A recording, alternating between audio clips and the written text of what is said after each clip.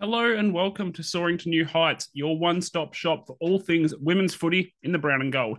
My name is Liam and I'm flying solo again in this episode as I give you a quick recap of the practice match that we played against Melbourne at Casey Fields. A bit of a one-sided game with Melbourne being very good and us being at a different stage of our development, but nonetheless plenty to take from the game. So I did a video on our socials straight after the game and also live tweeted during the game over on our Twitter account, so you can find more of my thoughts there. This match was our first proper practice match playing under AFLW rules, 4 17-minute quarters with time on after goals and in the last 2 minutes. So that's the additional 2 minutes for the first time. The 60 rotation cap, the runner restrictions, and the throw-ins being from the boundary line inside the forward 50 instead of from 10 metres in, all as rule changes. The final score was Melbourne 8-16-64, putting on a very strong display at their home ground to our 0-6-6. They had 19 of their 21 premiership players.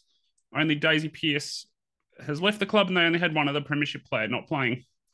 The most positive term for us was definitely the third term, where we outscored them 3 behinds to 2. We managed to create some chances for ourselves, 3 behinds to 2, I should say.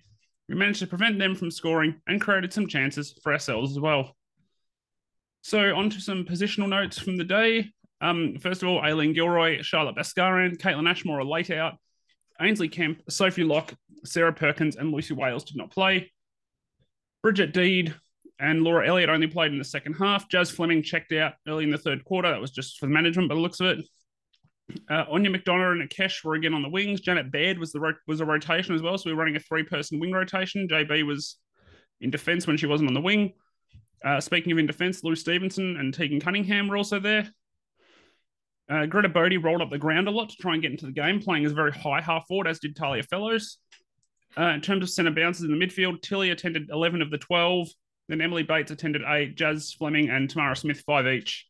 Bridget 4 and Christy Stratton, who played primarily forward, attending 3. Unlike last week, Matea Breed took some ruck contests, attending 4 of the 12 centre bounces. Casey Dumont attended 5 and Tamara Luke attended 3. Dumont was also in defence. She spent a lot of time in defence in the first half, especially when Sherpa played higher in that first half, which also I think showed the value of Ainsley Kemp and those rebounding defenders. Our kickouts were taken by Jenna Richardson, Mackenzie Eadley, and Kath Brown, so it was interesting to see Jenna Richardson added to that kickout rotation.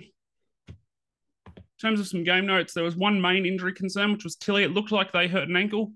We don't know the severity. They were limping coming off the ground after the game, or coming off the ground and at the end of the game, but they were putting weight on it, so we hope it's not too serious. Round 1 is our priority, obviously, and their welfare. Akesh and Bridie also went off for assessments at different times. It looked like they just copped a couple of knocks. I think they were to the head or face, so always a concern there, but they both came back on, so we're obviously fine. In terms of some game notes, the defence, the nice way of saying things is they got a lot of practice. Tegan, I thought, was excellent, as was Jenna Richardson. They both really stood up defensively. Tegan, I thought, especially was outstanding in terms of one-on-one defensive work. Kath Brown, Lou Stevenson, Emily Everest were all more than solid as well down back. And then I need to talk about Mackenzie Eadley. She was outstanding.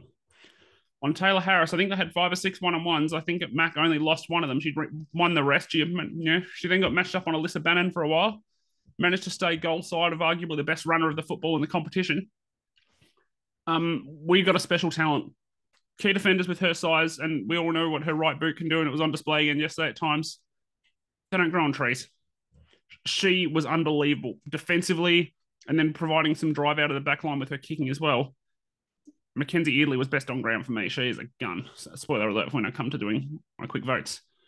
The midfield were actually pretty good around the centre clearances, and then it was just once they were able to roll some extra bodies up to the stoppage, they really hurt us, especially the likes of Karen Paxman. Tilly and Bates, I said last week, there's no problem with the combination there. Those two fit together like hand in glove. They are just incredible together. Tilly feeding it out to Bates and Bates using that left boot. It's a beautiful thing. Tam Smith was, well, she was Tamara Smith, still tackling anything that moved, bottom of packs, just did what Tamara Smith does, and why we all love watching her play. Jazz was clearly on managed minutes, but was impressive in the patches she was on the ground. And I didn't mind the 3 wingers. It definitely wasn't a day that suited them. Wet and windy at Casey Fields. What's new? It's not really a day for fast wing movement, although all 3 showed some decent signs. I thought Janet Baird actually especially She moved really well and showed some really. She's a really smart footballer, as we talked about during the VFLW. But she showed a lot in terms of her footy IQ on the day. And then it's kind of hard to judge the forward line. The ball wasn't down there a lot, to be honest. But Zoba Barkos was that deeper crummer and was really impressive, actually. Once the ball hit the deck, she was really dangerous, lively, drawing free kicks a couple of times, making the most of the fact that she's not that tall and is quite easy to take high.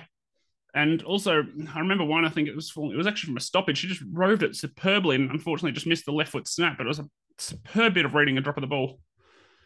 Matea Breed and Bridie Hipwell both looked dangerous. The ball didn't really get to especially Bridie all that much. Matea Breed rolling up to the ruck helped her get involved in the game a bit more.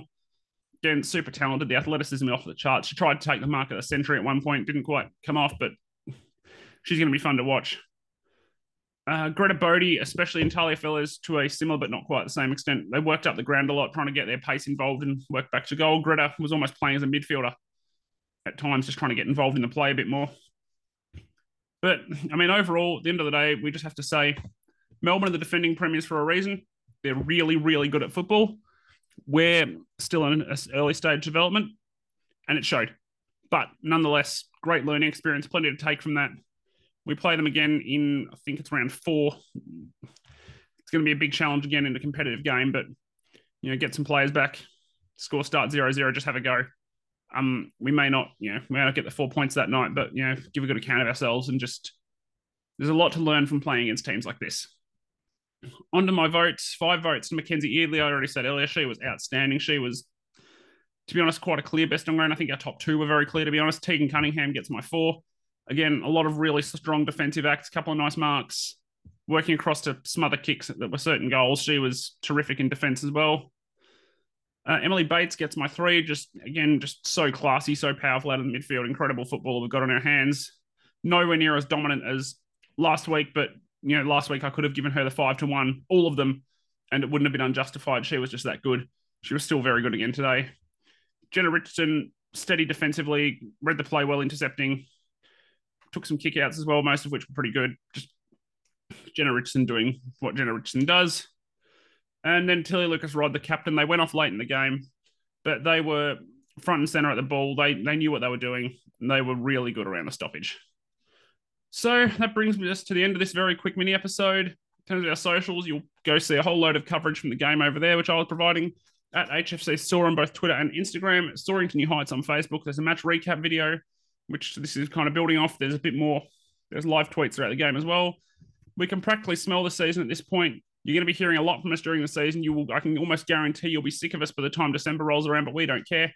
We can't wait for season 8. Stay tuned to Soaring to New Heights, because we are your one-stop shop if you want any talk about women's footy in the brown and gold. In terms of Talking Hawks, Timmy and I are both plying our trade over there.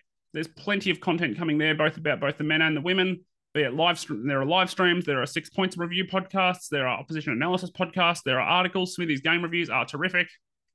Timmy's done some nice articles recently about where does the men's team go next year. Plenty of good content over there. Go give them a check out as well. They also sponsored Jazz Fleming, so potentially an opportunity to have some cool experiences through that. Go check that out. But until next time, go the Hawks.